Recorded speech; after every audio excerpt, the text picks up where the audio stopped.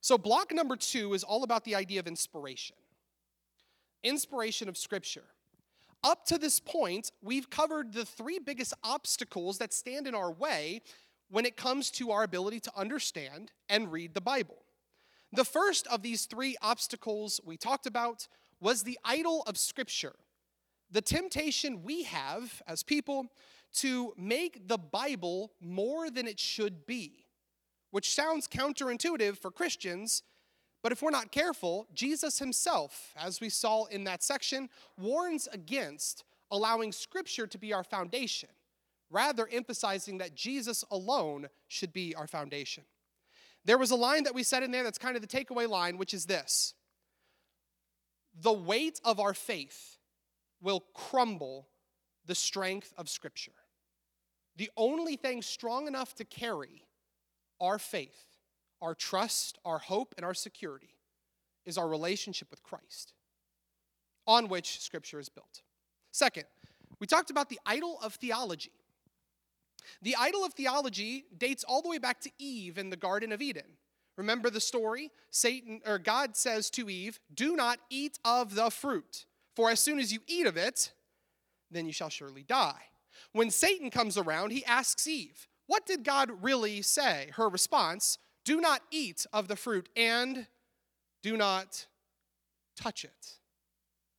Right there, she spoke for God. In that moment, she put herself over the authority of God and believed that she had the right and the ability to create laws in his name.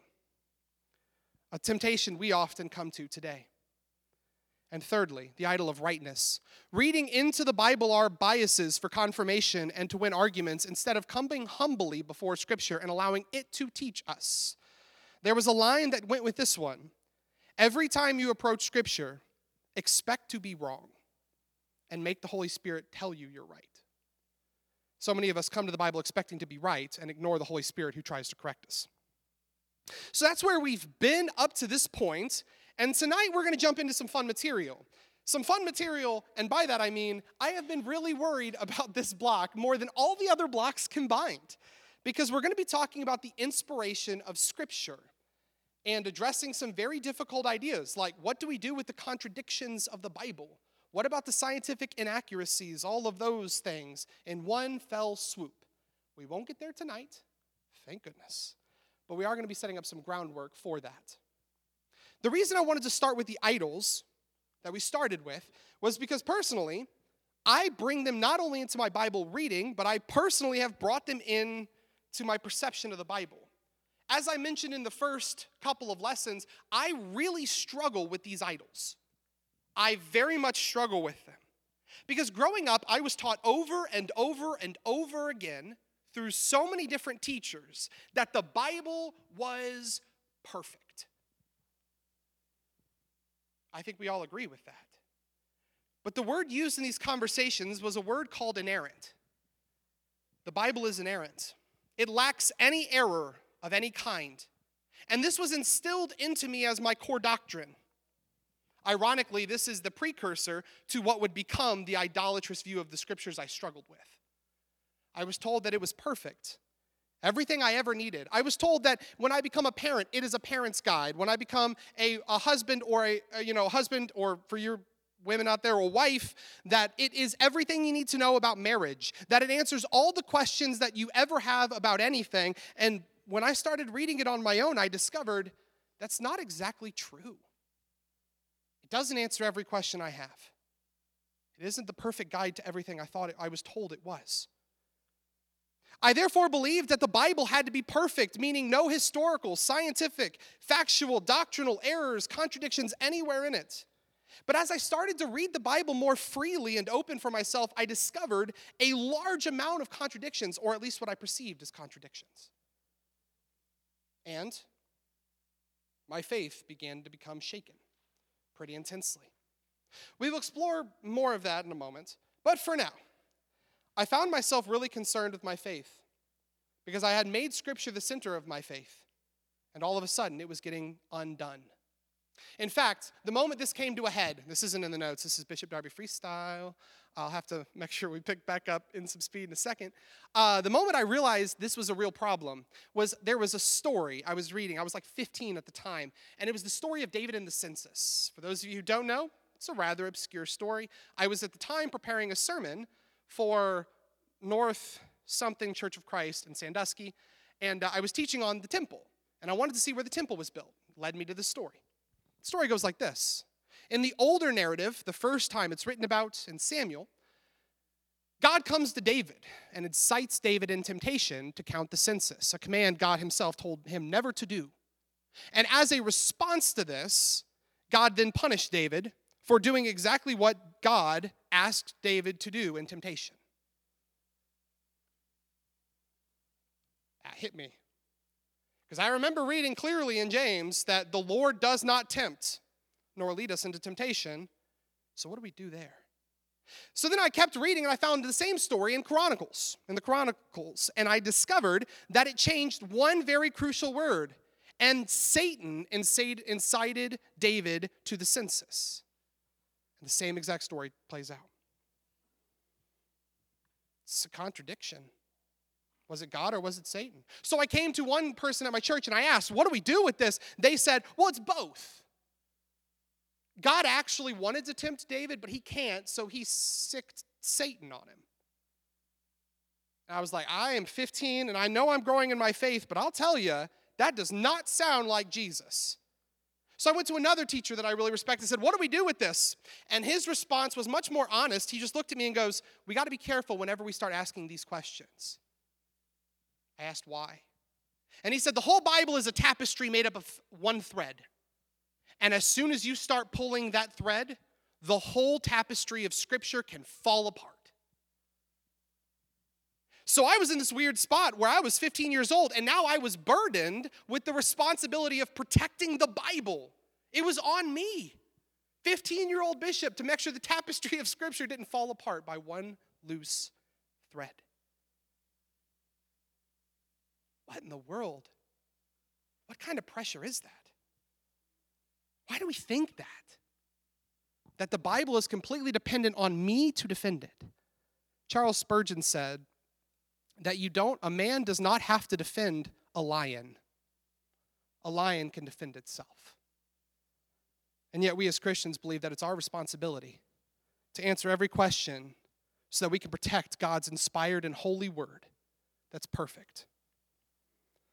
I had committed the idol of theology, I had committed the idol of rightness, and I committed the idol of Scripture, and it led me precariously hanging over a cliff with my faith dangling in the balance of one small thread of one seemingly insignificant story found in the middle of the Old Testament. I work with teens, and can I tell you that a lot of them have faith hanging over the edge by similar contradictions. Tonight, I would like us to kind of address this a little bit. Because I believe that the Bible's far more strong than I was told. I believe I do a great injustice to Scripture when I put the weight of defending it on my shoulders. I think Scripture can define and protect itself. So, inspiration. What in the world is it? In order to be true to what we've done in this class so far, I would like to let the Bible define it in and of itself. If you are following along in the big packet, we're on page 23. I think in the normal packet, we're on point 2, the interpretation of Scripture. The Bible defines for itself what it is and what the Bible was designed to be used for. As we talked about, and as we'll be reminded multiple times, anytime we speak for God or on His behalf, outside of what He said, we are committing what? Idolatry. Because we are putting ourselves above God's word. Anytime we speak for God when He did not speak, we are literally saying, I am Him, and I can do that. So when the Bible defines what it is and what it's used for, we have to be very cautious as Christians not to overstep the way it defines itself. Because that's when we're going to fall into a lot of problems. So how does the Bible define itself? 2 Timothy chapter 3, verse 16 is where we're going to kind of hang out for a little bit. Could I have someone read for me 2 Timothy chapter 3, verse 16, please?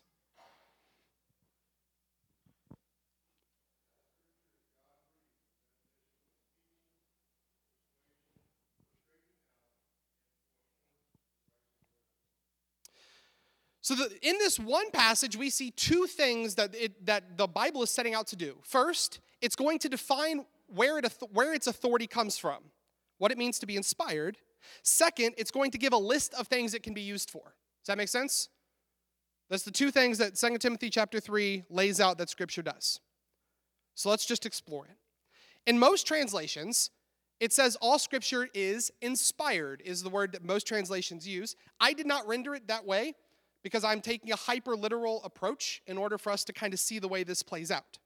The Greek word there is theopneustos, which literally, it's only used one time in the Bible, which, by the way, as an aside, not that any of you care. Do you know how many of those things are in the Bible? Just one-off words that you'll never see again? They're the worst, in college especially. You're like studying over all of the book. Where is this word? What does it mean? You finally find it, and you're like super excited because you're like, next time I see that, I'll be ready. And you get to class the next day, and he's like, oh, actually, you'll never see that again. I'm like, come on. This is one of those words, and it's caused a lot of problems.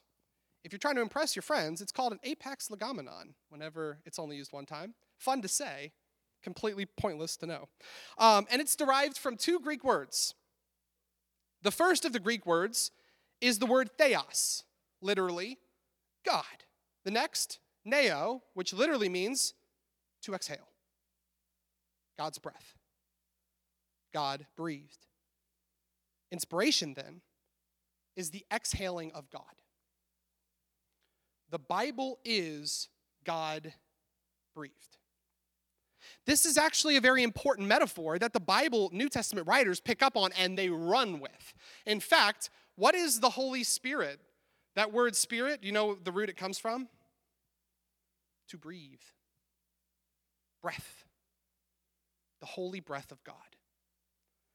This metaphor of God breathing in and out his word is actually something that every single passage in the New Testament that talks about the Bible utilizes without fail. God breathed. If that's the case, it's probably important for some reason, so let's find out why. In 2 Peter chapter 1 and verse 20 and 21, a passage we touched on 2 weeks ago and we'll touch on again tonight. Can someone read that one for me?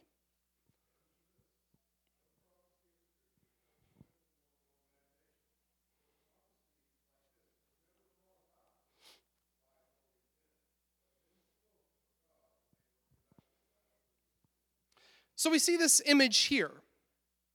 That here God's Spirit, literally the breath of God, a title given to the Holy Spirit, is responsible for delivering the breath of God to man. Notice here what Peter is saying. Peter is saying that no prophecy comes from one person's own imagination, from within, right? All of it comes from without. The word there, imagination, most translations render the word interpretation, which is fine, except for interpretation doesn't really mean today what it meant when they were translating it that way. Literally, it means to loosen. That's what the whole word means, which is a really fun way that people in Greco-Roman culture talked about writing poetry. They believed that the way poets wrote was they loosened their mind, and they let the words just fall out. That's what they believed. So that's the image being used here. God came in and loosened the mind of people and let his words fall out. It's kind of a pretty image. So we have God breathing it out, giving it to the prophets. But then here's where this gets really important. Hebrews chapter 1, verses 1 through 3. If we're going a little fast, I promise we'll slow down in just a moment. We're barreling towards a car crash. Hebrews chapter 1, verses 1 through 3. Who wants to read that for me?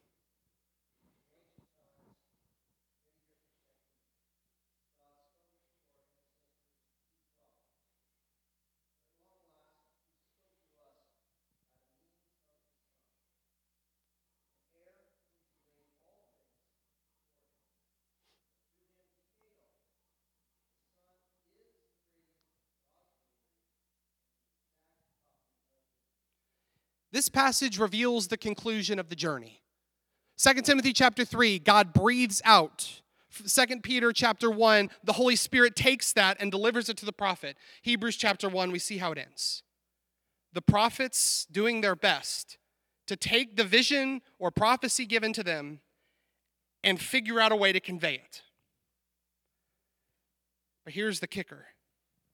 As this passage reveals, this is going to sound weird to say, hold your stones. If you still want to stone me afterwards, you can find plenty.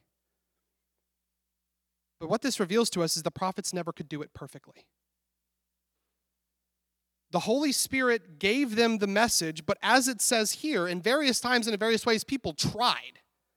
But it was only in the revelation of whom that we see the full and exact representation of God. It's only in the man, Jesus, that we see exactly who God was. In fact, the entire book of Hebrews is proving that exact point.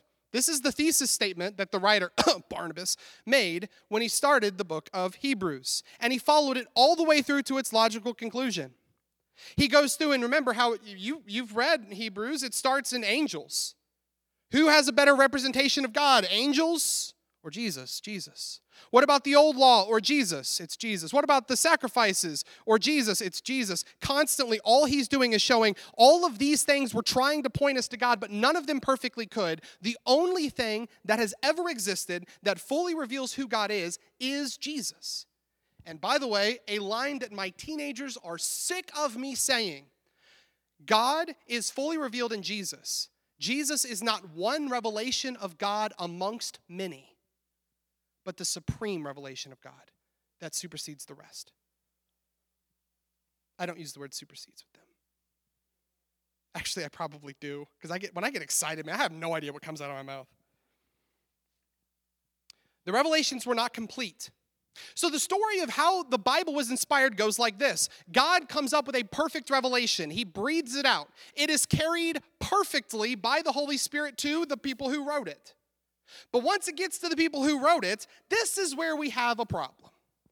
Because the people are trying their best to understand things they can't fathom. And so they write with their fingerprints on Scripture. Sounds weird to say, but we'll return to that in just a moment. The second thing the passage does, as I said in the beginning, is to reveal to us what Scripture is designed for. This is the biggie. What exactly is Scripture designed for? Well, it gives us 4 right here. First, teachings. Second, persuasions.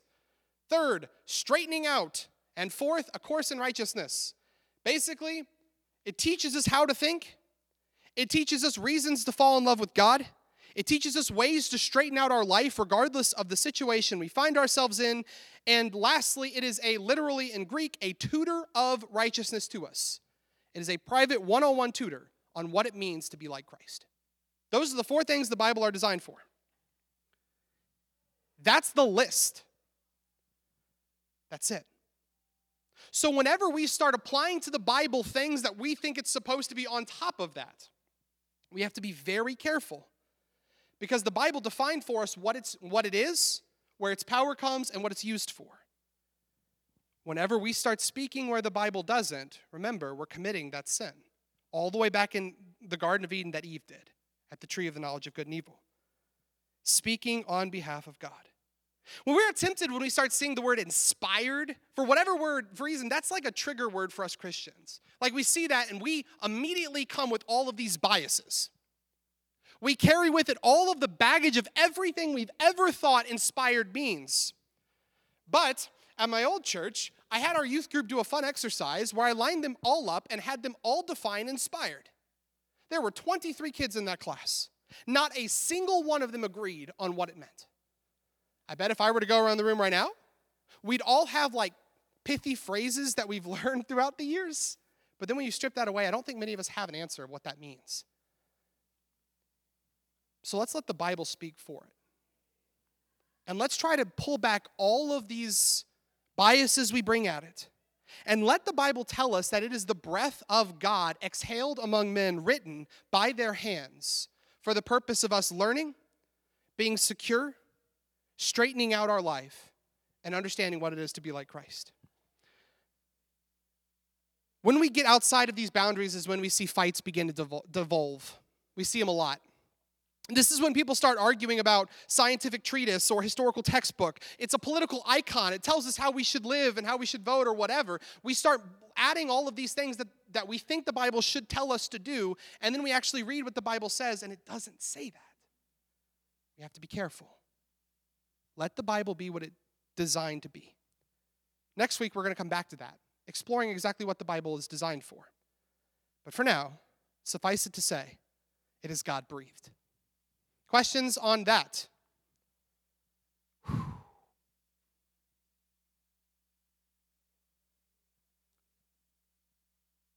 Madison, take notes. See how long I'm pausing? It's really awkward now.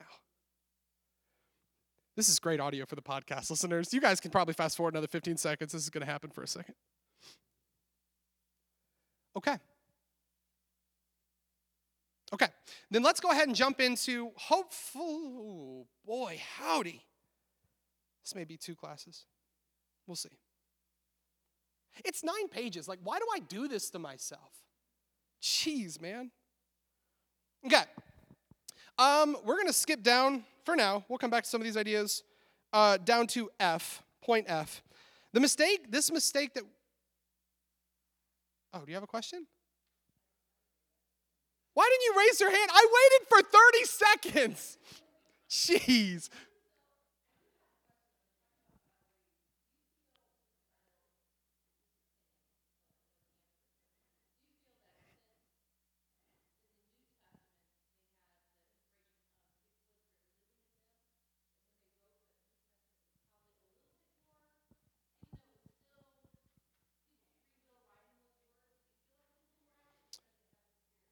We're going to actually talk about that next week, so I don't want to get too far ahead. But yeah, you're on the right track. Like so for those of you who couldn't hear the question, it goes like this. People in the New Testament had the Holy Spirit living within them. Does that increase the accuracy of what the New Testament writers were writing? Yes and no. Yes, because they had the full revelation of Jesus, so off the bat, they have a better understanding of who God is. As we'll see in just a moment, one of the biggest problems in the Old Testament was people tried to write about God, but didn't quite know who he was. So you have pictures of like David, who writes a song where he says, "Great is the God who takes the children of my enemies and bashes their heads against the rocks." That's in there. Clearly didn't have a great depiction of God. So off the bat, Paul's got a leg up on David because he's seen God. He's seen Jesus and what he is. However, again, we have to let the Bible speak for what it's supposed to be for. And sometimes, as we'll see, we misuse the epistles because we believe that what Paul is writing is always, in every circumstance, a universal binding law for all Christians.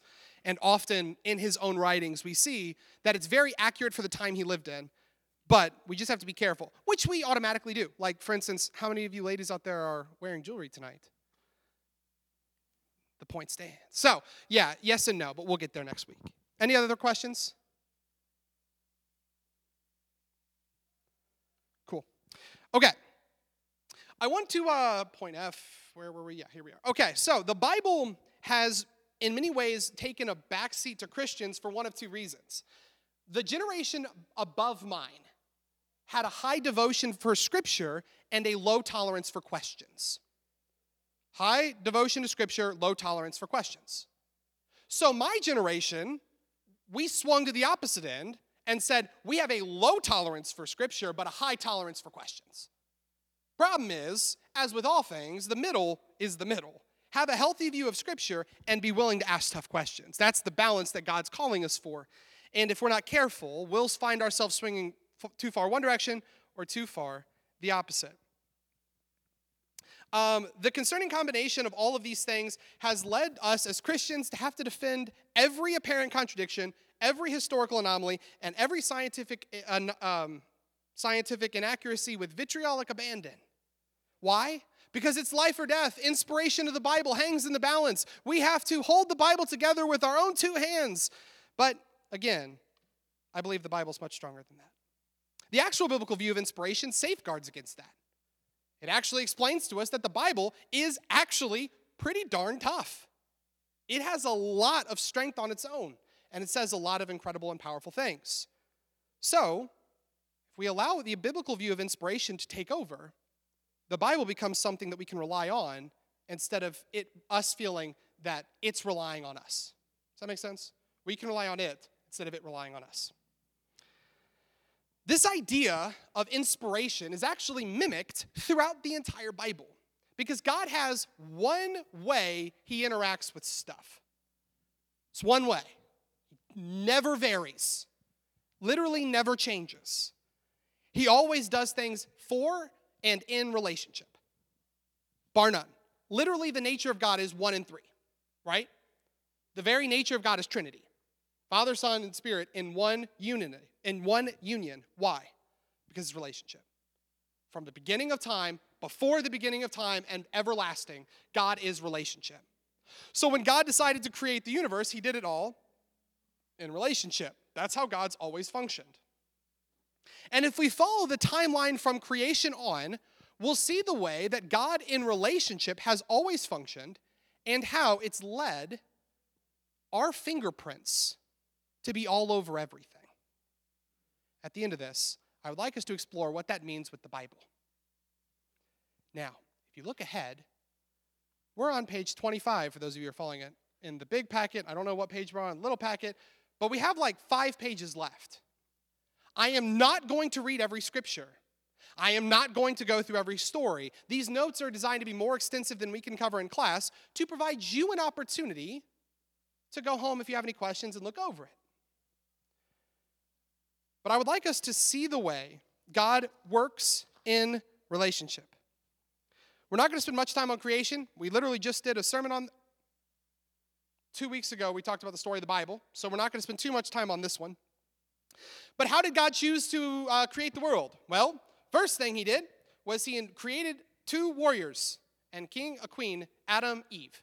And then he gave them his divine authority through his divine image. Then he told them, go create like I created. He literally says, go continue the effort. But we did done messed up. Now, it wasn't all bad, right? Like sometimes we get so critical of Adam. He did literally name all the animals and organize the garden. So like, positive fingerprints for a little bit there, but then like the garden went away and not so positive fingerprints from then on. But notice what happened here. God bestowed humanity his divine image, his divine authority, and the people were allowed to freely use it. We're allowed to freely use it. This led to human fingerprints being everywhere. All over creation, we see the fingerprints of humanity. We see Abraham. God needed a reclamation project to take it all back. He chose a man, Abraham, and his family, Sarah and their kids. He empowered them to act, gave them a divine covenant, and in so doing offered it up that they could change the history of the world. But again, he freely gave them the choice to act. He gave them the power, and then he let them go. And what we see is Abraham did an enormous amount of good things. He had positive fingerprints all over the story. And by the way, there are key moments that he changed, right? God said, stand back, I'm going to destroy Sodom and Gomorrah. What was Abraham's response? But what if we didn't? God gave him enough power to even barter with him. And he listened. His fingerprints were all over, but he also did a bunch of bad stuff. There was a saga with the Pharaoh in Genesis 12, the whole Ishmael incident in Genesis 16, that time with Sodom and Gomorrah in 18 and 19, and the Abimelech saga in Genesis 20, on and on and on. Positive fingerprints and negative fingerprints, but did God choose to take the negative away? No. He embraced it all, and the story rolled on. The story rolled right into the Exodus. By the way, this is going to be the first time that you've heard something you may not have heard before tonight. So, buckle up. God empowered Moses. And there in Exodus chapter 3 and 4, on his call, he literally empowered him to go and lead. He gave him miraculous ability. And he told him to use it. And Moses did often and frequently, not always to God's desire. Like that one time he smacked the mess out of a rock and let him not go into the promised land. But ironically, that wasn't the biggest mistake Moses made. Exodus chapter 23, God gives a command. The command goes like this. This is point 3, little b. Exodus 23. Look here. Listen carefully to this because it blew my mind the first time I read this. Maybe it'll blow your mind. Maybe this is one of those mini moments in my life where I got really nerded out about something that everyone's like, yeah, we knew this. So we'll see. Look here. I am sending an angel ahead of you to keep watch over you and to bring you to the place I made for you. My angel will go out ahead of you and bring you into the land of the Amorites, Hittites, Perizzites, Canaanites, Hivites, and Jebusites, and I will wipe them off the land. I will send fear of me ahead of you and will disrupt all the people you come across. I will make those who oppose you turn and flee, for I will send wasps. I will send wasps before you to the Hivites, Canaanites, and Hittites, so they will be driven away. But I will not move them out in a year, for it would waste such good land, and the animals would be stirred up. No, little by little, I will move them out until you become numerous and fill the land again. God understood that there was 7 nations that now lived in the place of the promised land. So what was God's divine plan? Buzz, and sting them away. But isn't it like exactly how you'd imagine God to respond to the situation? Slowly and surely, not even to disrupt the land or the ecosystem, I'm going to send hornets and edge them out little by little by little by little so you can slowly migrate in. The animals are taken care of, the land is taken care of, the people are taken care of, all's well that ends well. However, Moses comes off the mountain. Here's what he says, God told him. You devour the people the Lord Yahweh will set up for you. Do not look on them with any mercy. Do not acknowledge their gods, for they are a trap. Lord Yahweh, and notice how he changes it. The command to go kill them, don't show any mercy. The Lord will send the hornet against the survivors until even those hiding are eradicated. Lord Yahweh will push these nations out before you. Again, he got this part right. Little by little. So don't try to kill them all at once, because the animals will be stirred up. No, Lord Yahweh will hand them over to you and will disrupt them until every one of them is killed. Okay. It's a little different. So Moses went to war. And the wars lasted out of Moses' lifetime. It went into Joshua's lifetime. And one of the most telling passages in all of Scripture, Joshua, the day before the Battle of Jericho, came out before the Lord. And he was preparing himself an army, and he looked over, and there was an angel that was standing there. And Joshua drew his weapon. He didn't know what it was, and he said, what side are you on? Are you on mine, or are you on theirs? Does anyone have any idea what they said? The angel looked at him in the face and said, neither. I'm with God. Powerful moment. It was never God's desire. But again, we see God gave Moses power to lead. Did Moses use it right? Not always. But did God allow the fingerprints to make it into the Bible? Yes. Moses' fingerprints all over the story. We could keep going. I'll give one more example, then I'll call it a day, and you can listen to it on your own because I have one more thing I want to get to. The law. Mount Sinai. God chose Moses and Aaron. Jethro came along and brought 70 judges, kind of. He was like, you need judges because you're exhausted, man. And he's like, yes. And by the way, once the judges were introduced, the 70 judges, went from 15 to 615. When you get more people in a room, sometimes it gets a little dicey. But he gave them the empowerment of the law. Did he inspire it? Yes. Did he give Moses the ideas? Yes. Did Moses perfectly relay all of them? No. Did Moses get carried away? Yes. One of the biggest ways God was willing to accommodate people with the fingerprints that we see all over Scripture is an animal sacrifice. Leviticus chapter 16, really weird story. God's frustrated with the Israelites because they keep going out in the wilderness as he's trying to lead them out of the land. He's like, come on, guys, to the mountain. And then they keep running off to offer sacrifices to the god Azazel, the goat demon. Finally, God gets so fed up that he's talking to Aaron and he goes, we need to create animal sacrifices for atonement of sins. They're already offering animals. Let's just change who they're offering them to. So we get the laws provided on sin atonement. However, the Bible clearly reveals that God never actually liked them. Not once did he like them. Psalm chapter 40, verse 6, for instance. You were never pleased in animal sacrifices and offerings. You have opened my ears to hear that. Burnt offerings and sin offerings you never required. Psalm 51, verse 6. You do not desire sacrifices, or I would freely give you one. But you do not want a burnt offering. Isaiah chapter 1, verse 11. What do I care about your sacrifices? Yahweh calls out. I am sick from the amount of burnt offerings of rams and fat of cows. I do not desire the blood of bulls and lambs and goats. When you come before me like this, who asked you to do this? You are mocking my court. We could go to Hosea chapter 6, verse 6, where he says he desires obedience and not sacrifice. Or in 1 Samuel chapter 22, or in Micah chapter 6. Or we could just keep going. But I think the point stands. The fingerprints of the people who made the law are all over the story.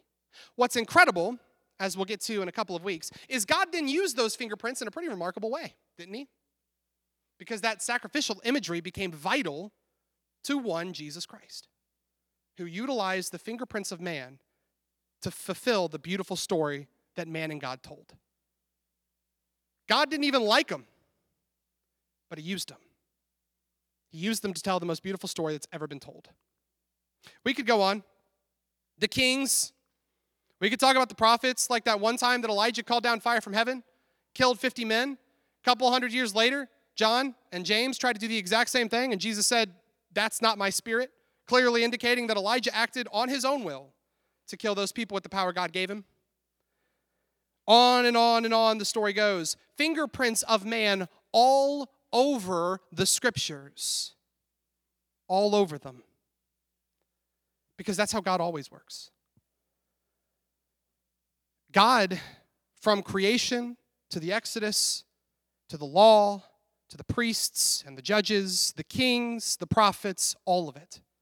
He was willing to use people in relationship, understanding they would mess it up, and understanding their fingerprints would get all over it a little bit. He still let them.